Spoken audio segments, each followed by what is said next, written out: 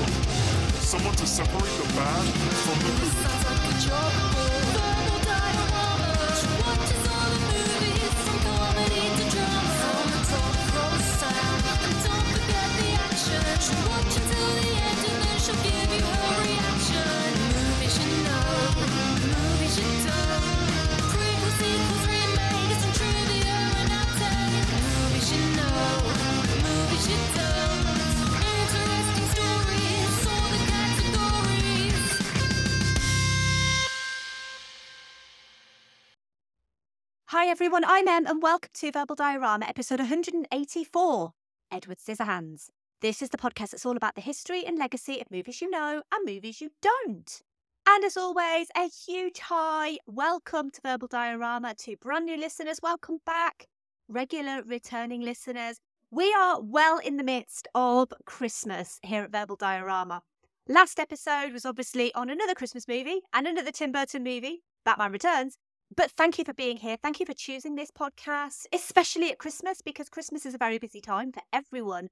But I'm so happy to have you here for the history and legacy of Edward Scissorhands. Before I go into Edward Scissorhands, I just want to say, as always, a huge thank you to everyone who's listened to, well, any episode of this podcast, I have to say, because the numbers recently have been just going through the roof. So thank you so much for that. But especially to the most recent episodes. So the last couple of episodes that I put out were on Super Troopers, and also on Batman Returns, as I said. But for this episode, we are going to be returning to Tim Burton. And this was not on purpose, because I never intended to do 2 Tim Burton movies one after the other. I never intended to do Batman Returns in December, but I always intended to do Edward Scissorhands for Christmas. And it's just kind of transpired this way. It's just kind of more of a happy accident than anything. And it's also kind of happened in a bit of a weird way, because in real life, Tim Burton went from Edward Scissorhands to Batman Returns. And I'm going from Batman Returns to Edward Scissorhands. But it's also a remarkable sequence of events to go from something so personal, so rooted in Burton's own teenage angst, to something like Batman Returns, which is quite violent and overtly sexual. And yet, they're both still very Tim Burton, gothic, macabre movies. And I think that's probably why I love them both so much. And Tim Burton is Edward Scissorhands in so many ways. This is a really incredibly personal movie for Tim Burton. To have that inner torment, to feel like you need to isolate yourself from a world that doesn't understand you, the struggle to communicate with others because you feel different. But Edward Scissorhands is also a story of love and hope. And it starts with an elderly Kim telling a story to her granddaughter about a very special man, a man who made it snow. Here's the trailer for Edward Scissorhands.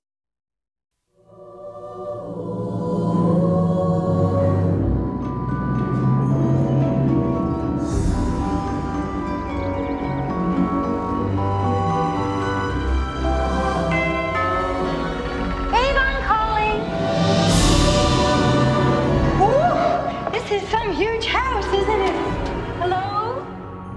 Why are you hiding back there? You don't have to hide from me. I'm as harmless as cherry pie. Those are your hands. Those are your hands. I think you should just come home with me. Joyce, I just saw this strange guy driving with Peg. Did you get a good look at it? Hi! Scissors. Whoa! Heck of a handshake you got there, Ed. Kim, this is Edward who's gonna live with us. Well, this must be quite a change for you, right, Ed? Those things are cool. Can I bring him to show and tell on Monday? He's a highly imaginative character. It seems clear that his awareness of what we call reality is radically underdeveloped. Eddie, you take my very breath away. Do you have a girlfriend? Is there some special lady in your life?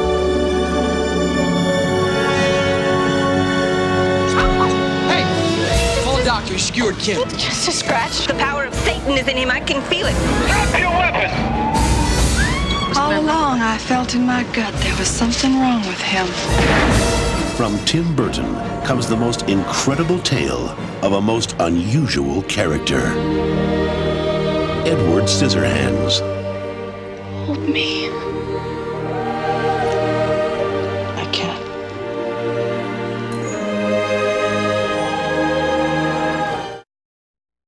Edward is a gentle soul, a man created by an inventor who died before finishing him and left him with scissors where he should have had hands. One day, when the local Avon representative calls at the historic mansion where he has been living alone, she takes him home to stay with her family. He has to adapt to a new life and an environment that he isn't used to. At first, everyone welcomes him into the community, but soon things begin to take a turn for the worse, as gullible Edward is persuaded to break into a neighbour's home and the residents start to turn against him. We'll run through the cast of this movie. We have Johnny Depp as Edward Scissorhands, Winona Ryder as Kim Boggs, Anthony Michael Hall as Jim, Diane Wiest as Peg Boggs, Kathy Baker as Joyce Monroe, Alan Arkin as Bill Boggs, Vincent Price as the inventor, and Robert Oliveri as Kevin Boggs. Edward Scissorhands has a screenplay by Caroline Thompson, a story by Tim Burton and Caroline Thompson, and was directed by Tim Burton. And as I mentioned, I did not plan to go from one Tim Burton movie to another, but I had always planned to do Edward Scissorhands. And it was Burton's phenomenal success with Batman in 1989 that led to him doing Edward Scissorhands. But let's start at the beginning. And the sketches that a young Tim Burton would draw while living in a cookie-cutter neighbourhood, not unlike we see in this movie, as a young boy in Burbank, California. Burton was always different. He was a loner and he struggled to retain friends. The sketch was of a thin, solemn man with long fingers that looked like blades. And this was to indicate this was a man not yet finished. Sometimes the most eccentric of people have the most artistic minds though, and young Tim was special. He grew up and he went to work as an animator, storyboard artist, graphic designer, art director, and concept artist at Walt Disney Productions Animation Division. His concept art never made it into the finished films, but he contributed to The Fox and the Hound, Tron, and The Black Cauldron. During his time at Disney in 1982, he made his first short film, Vincent, a 6-minute stop-motion film about a young boy who fantasizes he is his hero, Vincent Price. Price himself would provide narration, and obviously we are going to be coming back to Vincent Price. His next short, this time live action, would be 1984's Frankenweenie, about a young boy who tries to revive his dead dog. Disney then fired Burton because Frankenweenie was deemed to be too dark and unsuitable for the family-friendly audience Disney liked to court. It was Frankenweenie that encouraged Paul Reubens to choose Burton to direct Pee-wee's Big Adventure, being sold on Burton's unique filming style. Pee-wee's Big Adventure was made for a tiny $7 million budget and went on to make $40.9 million in the US alone. From the success of Pee-wee's Big Adventure, Tim Burton basically had Hollywood in the palm of his hands to choose his sophomoric directorial attempt, but he had his heart set on a big screen Batman, and he started working on a script with Sam Hamm. Warner Brothers were fine to pay for this script, but less happy to greenlight a big-budget Batman movie. In the meantime, Burton was sent scripts for his approval on this sophomore effort and felt none of them were original or imaginative enough. Meanwhile, horror novelist Michael McDowell was trying to break into the movie business and, spurred on by horror blockbusters like Ghostbusters, wanted to write a screenplay for a supernatural horror movie of his own. He enlisted his partner Lawrence Senelik to come up with ideas, and together they came up with the concept of good ghosts, rather than the malevolent spirits of Poltergeist and The Exorcist, which led to the good ghosts being haunted by the awful living. And to get rid of the living, you need a bio-exorcist. That bio-exorcist was, of course, Beetlejuice. Both Beetlejuice and Batman have prior episodes of this podcast. And to be honest, I seem to really like Tim Burton because I've covered him a lot on this podcast. We're going to move from Tim Burton to talk about Caroline Thompson because she is pivotal to the story of this movie. She was a freelance book reviewer and writer whose first novel, Firstborn, about an aborted fetus that comes back to life, was optioned by Penelope Spheeris to make into a movie, which Thompson started to write the screenplay for.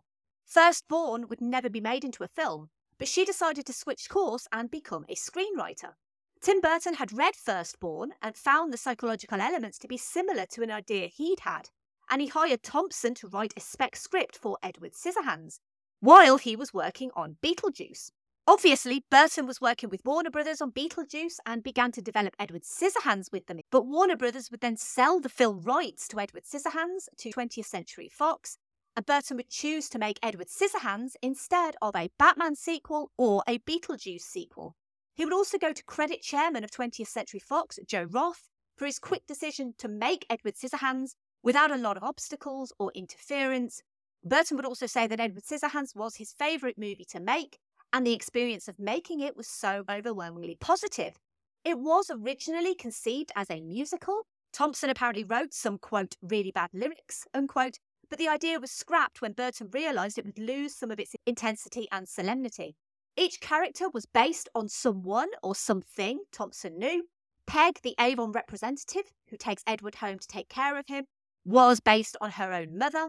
Bill, the eccentric father, portrayed by Alan Arkin, was Thompson's father. Thompson's friend Laurie was the template for Waspy Kim. Jim, her sporty jerk boyfriend, was based on one of Laurie's slacker boyfriends. She tried to get Burton to change the character of Edward's name to Nathaniel, but Burton refused. And let's be honest, Nathaniel Scissorhands doesn't quite have the same ring to it. Creating Frankenweenie, both the 1984 animated short and the feature-length film that came 25 years later, might suggest that Burton is a fan of Mary Shelley's Frankenstein. And it's no secret that both Burton and Thompson were influenced by Universal horror films for Edward Scissorhands, such as The Hunchback of Notre Dame, The Phantom of the Opera, Creature from the Black Lagoon, as well as King Kong and Frankenstein. Burton and Thompson's partnership would continue to bear fruit in The Nightmare Before Christmas and Corpse Bride. Corpse Bride is also an episode of this podcast. The Nightmare Before Christmas is coming very soon. Burton had obviously already worked with Winona Ryder on Beetlejuice, but she wasn't the first actor attached to the project. That was Diane Wiest, who signed on after being the first actor to read the script, and she just understood it completely. She fell in love with the project, and her interest and signing on meant other actors started to also get interested in Edward Scissorhands. Alan Arkin would read the script and not really understand it until he visited the set and saw Burton's true visionary direction for the movie. The role of the inventor was only ever meant for Vincent Price. Price and Burton had become good friends during the making of Vincent, and this would be Price's last on-screen role. But Edward was the most important role to cast, and some huge names were considered and or turned the role down. Tom Hanks turned it down to do Bonfire of the Vanities, and I'm sure he didn't regret that one bit. Gary Oldman turned it down because he didn't understand Burton's vision. Jim Carrey was considered. Caroline Thompson even really liked John Cusack for the role. Even Robert Downey Jr. was interested, and reportedly Michael Jackson too, but Burton claims he never met with Jackson. The studio's top choice, though, was Tom Cruise. And Tom Cruise was just coming off his roles in the likes of Top Gun, Rain Man, and Born on the 4th of July, and he was the big hot property in Hollywood. Fox insisted on Burton meeting with Cruise for the role of Edward, but Cruise had lots of questions about the role, and specifically the melancholy ending, which he wanted to be made happier. Reportedly, the other questions he asked included how Edward goes to the bathroom and how Edward lived without eating in his mansion. Basically, all the things that might be deemed as goofs in the movie, because Edward has scissors for hands and probably can't do all those things. Caroline Thompson would confirm in an interview with Dazed that the magic of the story was not knowing these things, and also that Cruise was unwilling to be in the movie without knowing these things. Maybe he wanted to go full method. We're never going to know.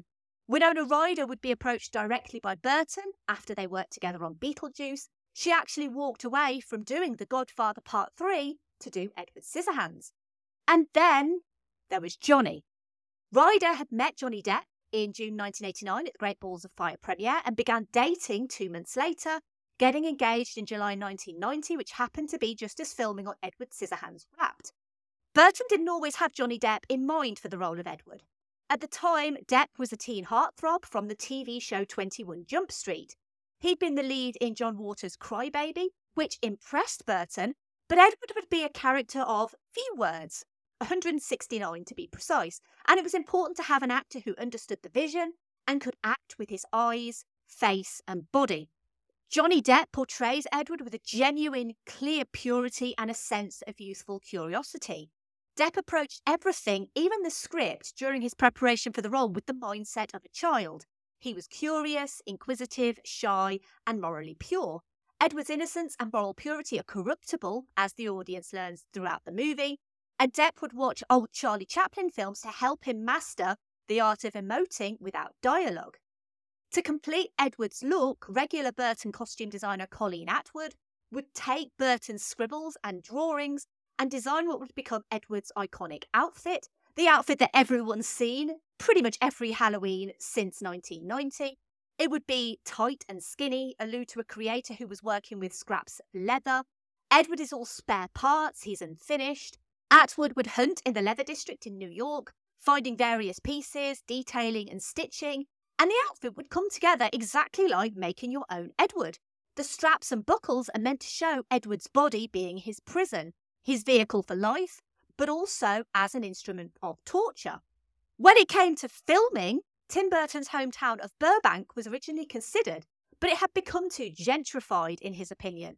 Production designer Bo Welsh wanted a generic, plain wrap suburb, while location coordinator Bob Maharis scanned the country, initially visiting small towns in Texas. Burton felt Florida provided an ideal backdrop to replicate the flat, sunny, mid-century suburbia. That, and he also liked the Florida clouds. The location moved to Florida, to the town of Lutz in Carpenter's Run and the small street of Tinsmith Circle. Carpenter's Run, cheaply bankrolled by a Pittsburgh real estate developer, matched that 1950s aesthetic Tim Burton wanted. With its serpentine roads and one-storey bungalows, the neighbourhood's minimal vegetation and spare 10-foot trees allowed the blue sky and clouds to envelop the frame. And I am going to be coming back to the weather as well in a little bit, but Tinsmith Circle is a real location. You can look it up on Google Maps. It's actually tagged with Edward Scissorhands' house. These are real houses that still exist. Edward Scissorhands was filmed in both the exterior and interior of these houses. And obviously, this is a movie that was made before the advent of CG. This movie is more or less completely practical. It's practically made on location and in a studio. And to film in people's houses, they needed to cut deals with the residents. At first, the homeowners of Tinsmith Circle were elated that their street was going to be a prominent character in a Tim Burton movie. The issue was the contracts that were set up caused a backlash. Location manager Michael Burmeister split the contracts into two categories: Residents that would need to vacate their homes, they would be offered higher priced packages so they could either stay in a local hotel or go on holiday. Other neighbours whose homes were in the background would not need to vacate, and so they would be offered less money, with additional pay given if the film crew ended up needing to cut down their bushes or needed to use a garage. And it sounds quite fair if you think about it, but the residents, most of whom would not have to vacate their homes, became angry at the deal. The production started to discuss the possibility of a different location, but the residents decided to counter with higher prices. Eventually, an amicable deal was reached, and the art department set out on changing the area to fit Burton's ideas. Construction workers covered the aluminium garage doors with foam core diamond coverings and slimmed down the big front-facing windows, removing any embellishments that gave the houses anything more than a generic appearance. Local painters painted over the neutral tones of the residents in pastel pinks, blues and greens. The cars were also replaced in the neighbourhood. Welsh brought in 1970s cars like the Pacer, Gremlin and Duster, inspired by books like Bill Owen's Suburbia. Art director Tom Duffield's team then painted the cars in complementary hues that match the houses, which can be seen in the aerial shot at the start of the movie. And just in case you're wondering how difficult it is to film on a real street that contains real people, because there is no such thing as the internet, and because they didn't want to have to call residents every single day, Michael Burmeister spent the length of the shoot producing the production's own one-sheet newspaper called the Tinsmith Times. This newspaper informed residents where they could park their cars, when production would film each day during the 2-month shoot. He and Bob Maharis spent mornings cycling around the neighbourhood, dropping off these newspapers and notifying Tom Duffield about any concerns from the neighbours or any issues like paint marks on windows or anything that needed touching up. Also, if you're very eagle-eyed in this movie, you can see in the street there is a conspicuous house in a green and orange fumigation tent for some of the movie. This was actually the art department's makeshift office. This is where Tom Duffield and Tim Burton designed the landscaping of the neighbourhood because they had to uproot trees for filming. They had to remove or trim bushes for filming. They didn't want additional textures to take away from the bland palettes, because this would give Colleen Atwood's costumes a chance to shine. And also, this is a very female-fronted movie if you think about it. Although Edward is male, the vast majority of the supporting cast is female. And so Colleen Atwood's costume department actually chose very specific clothing for the female neighbours in the movie to give them a very strong definition against the bland colour scheme of the neighbourhood. I'm going to keep mentioning this a couple of times in this episode properly. This is before CGI, but they also had to try and make it very obvious that Edward's mansion was at the end of the street in the movie. But if you've ever been to Florida, you'll know it's very flat. And there aren't many mansions on top of hills in Florida. So how they achieved a mansion at the top of a hill at the end of the street in this town was the production actually visited a local orange grove. That orange grove had a sinkhole. And what they did was they actually put the camera at the bottom of a sinkhole and panned it up. This actually then created a hill, essentially. They got some diggers in. They quickly went about converting the site to a hill. Welsh's crew constructed the castle walls out of styrofoam and covered them with a thin layer of concrete, using sculptors from Los Angeles. And this mansion would be surrounded by a stunning garden of well-manicured flowers and animal-themed foliage, and surrounded by vines and also a crumbling fence as well. The idea that Edward would create topiaries in his isolation was an idea Caroline Thompson had early in her story, inspired by a recent viewing of The Shining. The idea of having perfect shrubbery sounded like the ideal competition between these neighbours, and the ideal skill for Edward would be to facilitate the competitiveness of the neighbours. The topiary in the movie was designed in conjunction with Disney World gardeners, who had previously built huge topiaries for their theme park. The team used rebar to construct frames based on Duffield's animals and people, which were then coated in chicken wire and painted green. To the exterior shape, they would sew a layer of various silk and plastic foliage. And it was a very taxing process. The team put in 14-hour workdays for 8 weeks before transporting their creations from Orlando to Carpenter's Run on the back of a flatbed truck. Not all the plants were fake either. Local flower shops provided flowers for 50 different lawns, and for Edward's mansion, yellow marigolds and purple lysanthias framed the topiaries. Sometimes movie magic comes from the easiest and most obvious ways. And when Diane Weist's character Peg sees Edward's hillside mansion in her car's side mirror, she's actually looking at a miniature prop based on the top of a rubbish bin.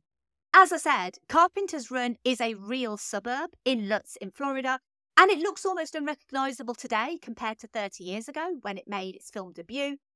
The community now has 30-year-old trees that throw extensive shadows. The area was formerly sparsely populated, but it's now bordered by new areas that have seen huge population growth. And Edward Scissorhands still draws local tourists, movie buffs, and most importantly, potential home buyers, as the few remaining original residents can attest. The Boggs one-storey tinsmith circle house sold for slightly over $230,000 in September 2020. In July 2022, it was put up for sale for $1 million. Yes, you heard me right. 1.5 years after it sold, it was put up for $1 million, but it actually didn't sell at that price. And it's a movie legacy that not many streets can claim. And it does harken back to the days when Hollywood did film mostly on location. And that location was also baking hot as well. This is Florida, and it led to Depp suffering heat exhaustion and fainting episodes. His wardrobe and prosthetic makeup would take 1 hour 45 minutes to apply every day, and often had to be reapplied during the hot filming. Which is ironic, as this is seen as the first of Tim Burton's Christmas trilogy, obviously followed by Batman Returns and The Nightmare Before Christmas, which isn't a Tim Burton directed movie, it's a Henry Selick movie, but I'm coming back to that one very soon. But there's also a lot of other similarities between the three movies too. Themes of isolation, of loneliness, and of self-discovery. And I just want to add as well, because throughout my life, I've known many Avon representatives. I'm pretty sure my mum worked for Avon at one point. I've got friends who still work for Avon. And the role of Avon in the movie is fairly understated, actually. Peg Boggs is an Avon representative. Avon, a beauty company established in 1886, built a business on empowering stay-at-home mums, an opportunity to be self-employed through direct selling, going door-to-door and advertising their products. And really, Avon was revolutionary at the time for recruiting women because opportunities for women to make their own money were few and far between. And you might be wondering, why Avon? How does that link to Edward? Well, it gives Peg a great opportunity to visit his Gothic mansion, for a start, but also as Avon connects Peg to the other neighbourhood women, it also works to connect Peg to Edward. Her going out into the world leads to him going out into the world.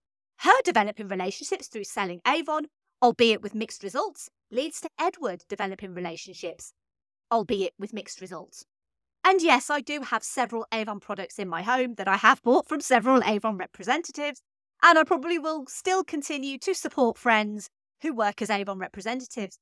But it remains a constant source of joy for me that Avon is in this movie. And why Avon don't promote that they're in this movie more, I'm not sure. Maybe it's because Peg Boggs actually doesn't really sell very much. Who knows? Edward Scissorhands was the first collaboration between Tim Burton and Johnny Depp. They would obviously work together probably 1 million or so more times after this. It was also the first collaboration between Tim Burton and Stan Winston. Most famously, Stan Winston was responsible for putting the Scissorhands in Edward Scissorhands. Winston and his crew looked through every type of pruning shear and scissor ever produced in order to build the Scissorhands. Next time you actually look at the hands, you'll see that every finger is very distinct from the one before it. The Scissorhands were produced in large quantities after the final design was chosen. Andy Schonenberg and Dave Grasso mass-produced countless sets of these Scissorhands. There are a few of these Scissorhands that have genuine blades, and these are made for insert shots only. The majority of the Scissorhands were very secure, lightweight resin blades that had been vacuum metallized to give them the look of metal, but wouldn't be able to cut you like metal. So they were perfectly safe, but they still looked authentic. A pair of Edward's Scissorhands went up for auction at Christie's in 2001. It was estimated to sell at between $4,000 to $5,000, but eventually they sold for $28,200. And just like all fairy tales, the story starts and ends with someone reciting the story to a child. And we'll never truly know if Kim did know Edward or whether she was making it up, but we do know it never snowed before, and now it does. Let's move on to the obligatory Keanu reference of this episode. So if you don't know what that is a part of this podcast where I try to link the movie that I'm featuring with Keanu Reeves. for no reason other than, like Edward, Keanu is the purest and kindest soul on the planet. And this week's obligatory Keanu reference is quite easy, actually. Johnny Depp obviously was engaged to Winona Ryder just after filming this movie. They'd actually go on to split up a couple of years later. But there is the story of that time that Keanu technically married Winona Ryder on the set of Bram Stoker's Dracula because they used a real priest for Jonathan and Mina's wedding. I talked about that a little more on the episode that I did on Bram Stoker's Dracula, but obviously Keanu got there and quote-unquote married Winona, and Johnny never did, so sucks to be you, Johnny. I can't talk about Edward Scissorhands, though, without talking about the magnificent Danny Elfman score for this movie. It is one of the most beautiful scores that Danny Elfman has ever done. This is the 4th time that Tim Burton would work with Danny Elfman. Honestly, this score is just simply majestic. It's haunting and beautiful and ethereal. It's so personal to this movie. There is nothing like this score that I can think of. But it is, again, a very Danny Elfman score. You can just smell Danny Elfman all over it. Danny Elfman would go on to state that Edward Scissorhands wasn't just Tim Burton's most personal work, but also his own most personal work. It's also his favourite score that he's ever done. And I could just listen to this score on repeat. I think it's absolutely wonderful, genuinely. The scene where she's dancing in the snow is just one of my favourite scenes, I think, in all of cinema. This is a movie that makes me cry a lot, as do most things. If you listen to this podcast, you'll know that I cry a lot at everything. But man, I cry so much at this score. It's so beautiful. And this was a movie that really came out of nowhere when it came to 20th Century Fox, because they test screened the movie. And the test screenings were so positive that Joe Roth, the then president, considered aggressively promoting Edward Scissorhands as an E.T.-sized blockbuster. That's how much confidence they had in Edward Scissorhands. But ultimately, he decided against that because he believed that Edward Scissorhands would speak for itself if he didn't overhype it and instead allowed the film to find its place in cinema. And it did find its place in cinema. So on 7th of December 1990, 2 theatres in the United States hosted a limited screening of Edward Scissorhands. It would receive a wide release a week later on the 14th of December, and it would go on to gross $8.7 million in its first week. And this is kind of where things start to get a little bit unfortunate for Edward Scissorhands, because despite its success, it came out during the rise of Home Alone. Home Alone had already been out 5 weeks at the time of Edward Scissorhands' release, and Home Alone was still killing it at the box office. So Edward Scissorhands would only ever debut at number 3 at the US box office against Kevin McAllister at number 1. And Kevin McAllister stayed at number 1 for a long time at that time. Look Who's Talking 2 would debut the same week, but it would debut higher than Edward Scissorhands. When we are talking about financials though, so Edward Scissorhands made $56.4 million in the US and an additional $29.7 million internationally for a total global gross of $86 million. And this is a movie which had a $20 million budget, so this was considered a financial success. Despite never peaking higher than 3 at the box office, Edward Scissorhands gained financially week on week, taking roughly $1 million more each week for the next 3 weeks. So Edward Scissorhands really did work on word of mouth. And I was actually quite surprised that Edward Scissorhands only has an 89% on Rotten Tomatoes, because I would think it would be higher, actually. Because this feels like a movie that everyone can love. It has something for everyone to love. Whether you like fairy tales, romances, fantasies, or reworkings of classic monster movies. But obviously, 11% of critics don't agree with me, and, well, they're wrong. When it came to awards season, Stan Winston and V. Neil were nominated for an Academy Award for Best Makeup on their work on Edward Scissorhands, but unfortunately they lost to Dick Tracy. Winston and Neil, costume designer Colleen Atwood and production designer Bo Welsh were all nominated for BAFTAs. Welsh ultimately won the award for Best Production Design. Stan Winston would also receive a nomination for his work on the visual effects. And Johnny Depp would receive a Golden Globe nomination for Best Actor in a musical or comedy, but he would lose to Gerard Depardieu for Green Card. And you won't be entirely surprised that there are no movie sequels to Edward Scissorhands. I believe there was a car ad in the US where Winona Ryder reprised her role with Timothée Chalamet as Edgar Scissorhands, the son of Edward. I'm not counting that as a sequel, but I do want to talk about something that you may not know. So in November 2005, the Sadler's Wells Theatre in London hosted the world premiere of a theatrical ballet adaptation by British choreographer Matthew Bourne with music by Terry Davis. The ballet show undertook a tour of the UK, Asia and the US following an 11-week run. The dance version of Edward Scissorhands is set in the 1950s and was created with assistance from screenwriter Caroline Thompson and composer Danny Elfman. Despite having a similar scenario to the movie, it's delivered solely through music and dance. It actually has no spoken word at all. It would go on to receive a nomination for the 2007 Drama Desk Award for Outstanding Choreography, and it would win the 2007 Drama Desk Award for Unique Theatrical Experience. There was also a stage version of Edward Scissorhands. The world premiere of Richard Crawford's version of the movie took place on the 25th of June 2010 at the Brooklyn Studio Lab, and this would run through to the 3rd of July 2010. Let's move on to some social media thoughts. So I always like to ask on social media what people think of the movies that I'm featuring, and I ask on Patreon, and I also ask on Twitter, Facebook, Instagram, and now also Hive and Mastodon as well. Let's start with the patrons, and we're going to start with Pete. And Pete says, when most audiences think of Tim Burton now, they expect 75% of the movie to be CGI renderings of impossible whimsy. I choose to ignore those films and cling to the memories I have of Burton's good old days, Beetlejuice, Batman Returns, and the delightful Edward Scissorhands.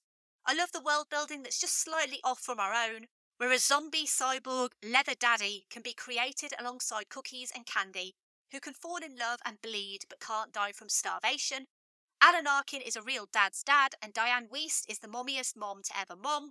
It's tragedy from start to finish, and it's a prime example of a modern dark fairy tale. I love it. And to be honest, Pete, I completely agree. I don't like any of Tim Burton's recent stuff. I actively avoid it. And I think that's because I have so much, to coin a word you used, I have so much whimsy for good old Tim Burton. Although I have been enjoying Wednesday, I will admit that. But there's something about late 80s, early 90s Tim Burton that just really appeals to me. And obviously it appeals to many people because Edward Scissorhands is a great movie and a lot of people love it. Obviously, if a patron does comment and they have a podcast, then I do mention their podcast as well. And Pete's podcast is called Middle Class Film Class. It is a weekly movie news and reviews podcast. It's hosted by Pete and Joseph and Tyler as well. I will put some information in the show notes, but you can find Middle Class Film Class wherever you found this podcast. And perennial commenter Andy is back. And Andy says, in what is probably Tim Burton's most personal film, Edward Scissorhands ranks among not only my favourite Burton films, but one of my favourite movies of all time. A beautiful Christmas card of a movie that takes the Frankenstein tale and drops it right into the sanitised suburbs of days long gone. This was the role that really opened up my eyes to the potential that Johnny Depp held. But what I really want to discuss is the score by Danny Elfman, a character in its own right. It evokes emotions, one of the first movies that I've cried at as an adult, and has worked itself into our collective popular culture ether and made a welcome appearance in the Guardians of the Galaxy Holiday Special. A truly beautiful movie and one that we will be reviewing this holiday season. Shameless Santa plug on our YouTube channel. And Andy, I am going to tell everyone about your YouTube channel as well as your podcast. Because yes, you can listen to Geek Salad on your podcast apps, but you can also watch Geek Salad on YouTube as well. And they do have a series on YouTube called Retro Reviews.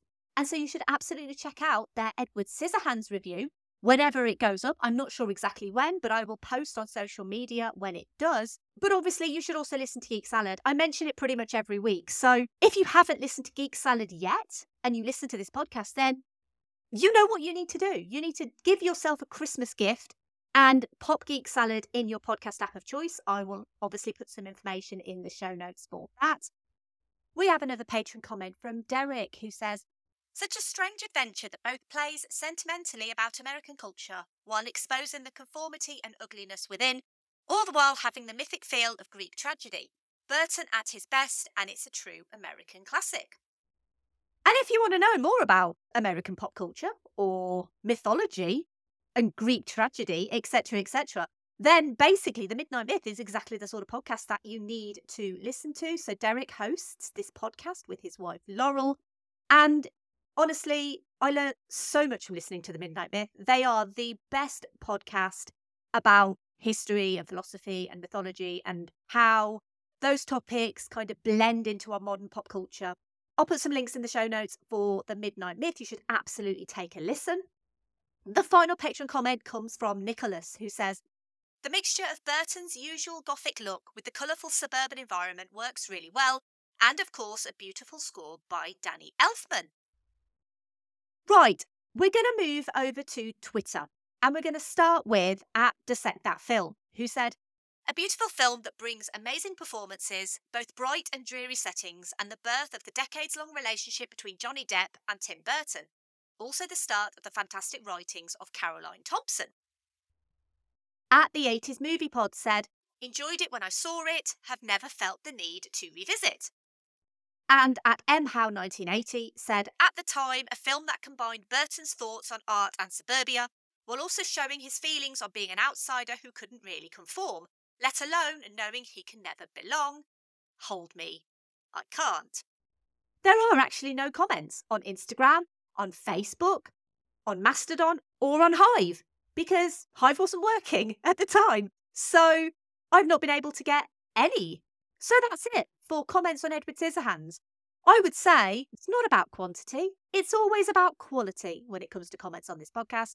So thank you to the patrons, and thank you to those 3 people on Twitter for your comments on Edward Scissorhands. The themes in Edward Scissorhands include the loss of innocence, understanding and accepting difference, conformity, and science's replacement of God, amongst many other things. We have an outsider, an artist named Edward, who lives in a Gothic mansion. He's all in black leather, he's pale, he has black hair. And you contrast him with the suburbanites who commute to work and return home at the same time. They live in pastel-coloured homes, they wear pastel-coloured clothing. And you can really see this is a movie that's set up to show the differences in people. When Peg meets Edward, she's instantly charmed by him, and she wants to take care of him. She has a motherly instinct over him. And it's actually really lovely to see a character see someone like Edward and not be immediately disgusted or afraid of him. She literally just wants to help him. And Peg Boggs is one of the loveliest, sweetest characters in this movie, but that doesn't mean that she's not misguided. Because her efforts to have Edward wear her husband's clothes, and the fact she uses makeup on his face, these things are well-intentioned, but while she's attempting to assist him, she's also impeding his individuality. There are many well-meaning people in this movie, and they offer Edward connections to medical professionals who might be able to help him. But you've got to ask the question, well, does Edward actually require help? Does he want the help? If you look at movies like Alien, Ex Machina, Terminator, and Ghost in the Shell, you have examples of AI, robots who strive to fit into their environments. But does Edward really want to fit in? Does he want to be liked? Does he want to belong? Or is it just something that Peg wants for him? This is a movie about conformity, but it's also a movie about accepting diversity and appreciating someone's differences. Edward will never fit into this community. This is a movie that wouldn't have ended tragically if the town had realised who he was from the start and welcomed him for who he was. Instead, we witness a community become dishonest and nasty, and how they basically transform a good person into a murderer. It shows the very breeding of mob mentality and how that and we corrupt the innocent. With pastel backdrops and Danny Elfman's wonderful melancholy score, Burton managed to produce one hell of a tribute to teen angst, thanks to the creative control that they had on this movie. And it is becoming less and less common for movies like this, with people who are a little bit different behind the scenes, expressing their views without being coerced or steered in a certain direction by a Hollywood studio. And it makes me feel that a movie like Edward Scissorhands would be virtually impossible to make today.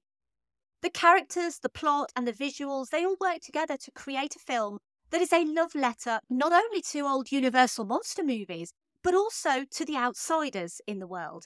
Because in a town full of societal conformists, who can't seem to determine whether or not they want to give Edward a shot, he still manages to make his mark on this world by being the only thing that he can be, his sweet, innocent, and uncomplicated self. He finds a family, love, and friendship, despite his differences to the norm. And everyone can feel like a loner or an outsider at some point in our lives. We're always going to feel the experience of being an Edward in a pastel-coloured township. We can choose to change ourselves, or we can just continue to be ourselves. Edward wears his leather and scars with pride, despite Peg's insistence to cover both up to fit in. Edward Scissorhands didn't start the fascination with goth culture, but it certainly did fuel it. But ultimately, this is a movie where it says it's okay to be like Edward. It's okay to be true to yourself. Edward Scissorhands is one of those rare films where every single aspect comes together perfectly to create movie magic, and for the monster to actually have a beating heart. A beating heart made of cookies. Thank you for listening. As always, I would love to hear your thoughts on Edward Scissorhands. And if you do want to get involved and you want to help this podcast grow, you can. The easiest way to get involved and support this podcast is simply to do what you're doing right now, to listen to this podcast. So thank you so much for doing that. But if you want to do a little bit more to help this podcast, you could tell your friends and family about this podcast, especially if they are a big fan of Edward Scissorhands. If you really, really liked this episode, you could retweet or like posts on social media about it and spread the word that way. I am at Verbal Diorama on Twitter, Facebook, Instagram, Letterboxd, Hive, and Mastodon. Or if you really, really, really, really like this episode, you could leave a 5-star rating and review wherever you found it. So whether that's Google Podcasts, Apple Podcasts, Podchaser, wherever in the world you found this episode. If you can find a way to review it, then please do. That would be amazing. And if you did like this episode specifically on Edward Scissorhands, you might also like the following movies/previous episodes that I have done on this podcast. And surprise, surprise not, they are all Tim Burton movies. So, episode 94 on Beetlejuice. Beetlejuice is one of my favourite Tim Burton movies ever. I adore that movie. If you have not seen Beetlejuice, please watch Beetlejuice and then listen to my episode on Beetlejuice, which was one of the most fun episodes that I've ever done on this podcast, actually. Sometimes I really like to be able to just let loose and just have fun. And Beetlejuice was one of those episodes where I could do that. And obviously I have fun on every episode. I'm not saying that I don't. But Beetlejuice was very, very special with how fun I felt that episode was. Episode 135, Corpse Bride. Now, Corpse Bride is obviously a stop-motion animated movie. It was animated by Laika.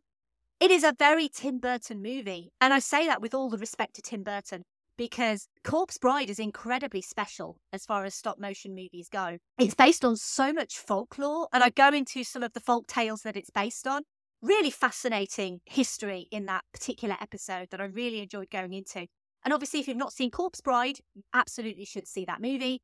And then The Double, the episode 153, Batman, and the previous episode 183, Batman Returns, because Tim Burton Batman movies are, controversially, I'm going to say it, the best Batman movies. I like Christopher Nolan Batman movies, I really do, but there's something great about Tim Burton Batman movies. I don't know what it is, but I love Batman and I love Batman Returns, and those episodes were so much fun to do. So please watch all those movies if you haven't, and please listen to those episodes if you haven't. Obviously, as always, give me feedback, let me know if you think I missed any recommendations. So the next episode, no more Tim Burton. I am not going back to Tim Burton for the next episode. Going to be breaking from Tim Burton to go for a true Christmas classic. And I'm going to say, no hyperbole, the greatest adaptation of Charles Dickens that ever exists, as well as the best on-screen Ebenezer Scrooge that exists.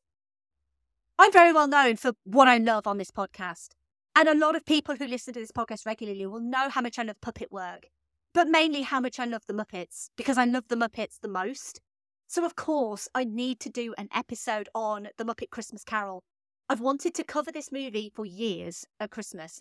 I've never been able to really do it before because Christmas on Verbal Diorama has kind of been a bit different for the last few years, but this year, actually doing proper Christmas movies, and I could not do a Christmas season without The Muppet Christmas Carol. So please come and join me next week as we go full on Christmas with one of the best Christmas movies that exists ever, The Muppet Christmas Carol. Now, I mentioned before how you could support this podcast for free, because this podcast is free and it always will be free. But if you do want to support this podcast financially, you can sign up to support the show at verbaldiorama.com/Patreon. I know times are really hard right now and money is really scarce for everyone. So I'm so grateful to the following people who still support this show. Thank you to the patrons of Verbal Diorama, to Simon E, Sade, Claudia, Simon B, Laurel, Derek, Vern, Kristin, Kat, Andy, Mike, Griff, Luke, Emily, Michael, Scott, Brendan, Ian, Lisa, Sam, Will, Jack, Dave, Chris, Stuart, Sunny, Drew, Nicholas, Zoe, Kev, Pete, Heather, Danny, Ali, and Tyler. Just think of me dancing in the Patreon snow right now, looking all like ethereal, like Winona Ryder. I do have a merch store too. It's verbaldiorama.com/merch. You can also get in touch with me. And if you want to, please do. You can get in touch with me on social media, but you can also email me, verbaldiorama@gmail.com. You can say hi, you can give me feedback, or you can go to verbaldiorama.com and you can fill out the contact form. And I also can be found at filmstories.co.uk. You can check out the magazine that I write for and the articles that I write online as well. And finally, Edward? Are you okay? Yes, are you okay? Where is everybody? Out looking for you.